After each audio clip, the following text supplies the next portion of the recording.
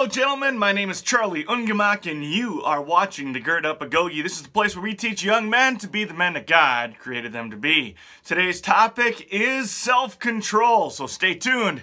We're going to dig into what it means to really control myself today.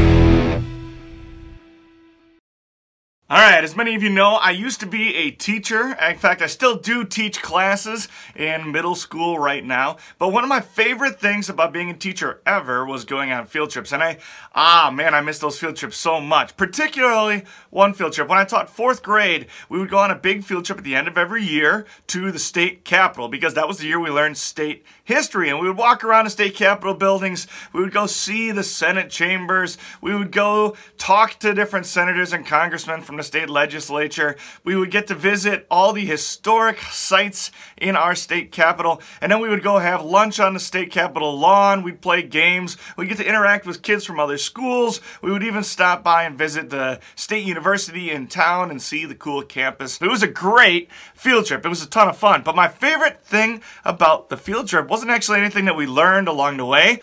None of that was my favorite. My favorite part was watching my kids walk from point A to point B.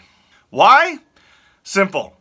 That was the moment that we really started to understand, and our students really started to understand, that what we were doing in my classroom, what we were doing at that school, was really something special. See, most teachers and most schools, when they go on a field trip, it's kind of like controlled chaos, if it's controlled at all. Kids are running everywhere. They're on their absolutely worst behavior. Teachers are pulling out their hair and are either threatening kids with consequences when they get back to school, or calling their moms, or putting them back on the bus, or they throw up their hands in the air and they say, "You can't control these kids anyway, so we're just gonna let them run wild." Not me, not us, not my school, because we understood the importance of teaching kids self-control.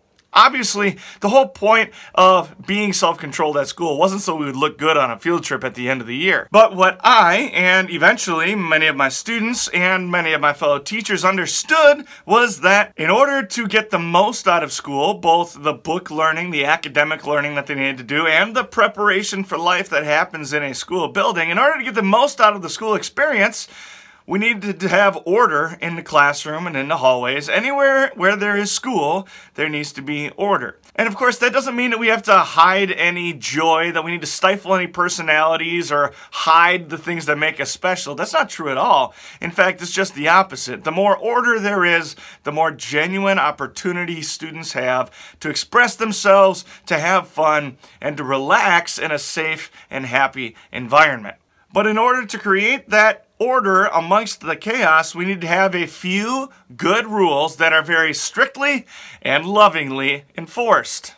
Now, God tells us in the Proverbs that if we train up a child in the way he should go, in the end, he will not stray from it. He's going to keep walking in that path of righteousness even when he is old. And this is a very important thing in the life of a Christian, because God's laws aren't a bunch of suggestions about things that might make our life better, that might make us happier, that might, keep things going smoothly in our daily lives. God's suggestions for us, God's laws for us as his people, are specifically designed to keep us away from sin and keep walking on that path of righteousness so that we might spend eternity with him. God knows that certain behaviors here on earth are going to put our faith, our souls, and therefore our eternities in danger. So he forbids those behaviors. He gives us guidelines for how to behave in order to protect the faith that we have. But of course, I can't explain this any better than he himself can, so let's read from Scripture. Ephesians 4 verses 17 to 32 in the NIV say, "So I tell you this, and insist on it in the Lord, that you must live no longer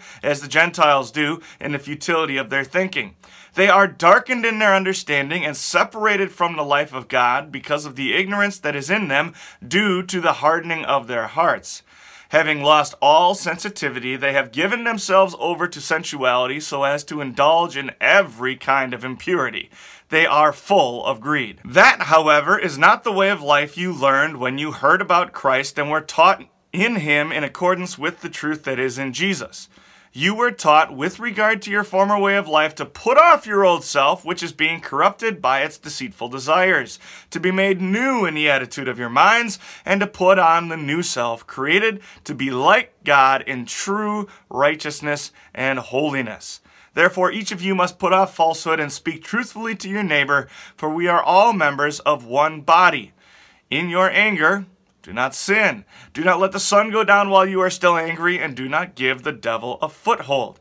Anyone who has been stealing must steal no longer, but must work, doing something useful with their own hands, so that they might have something to share with those in need. Do not let any unwholesome talk come out of your mouths, but only what is helpful for building others up according to their needs, that it may benefit those who listen. And do not grieve the Holy Spirit of God, with whom you are sealed for the day of redemption.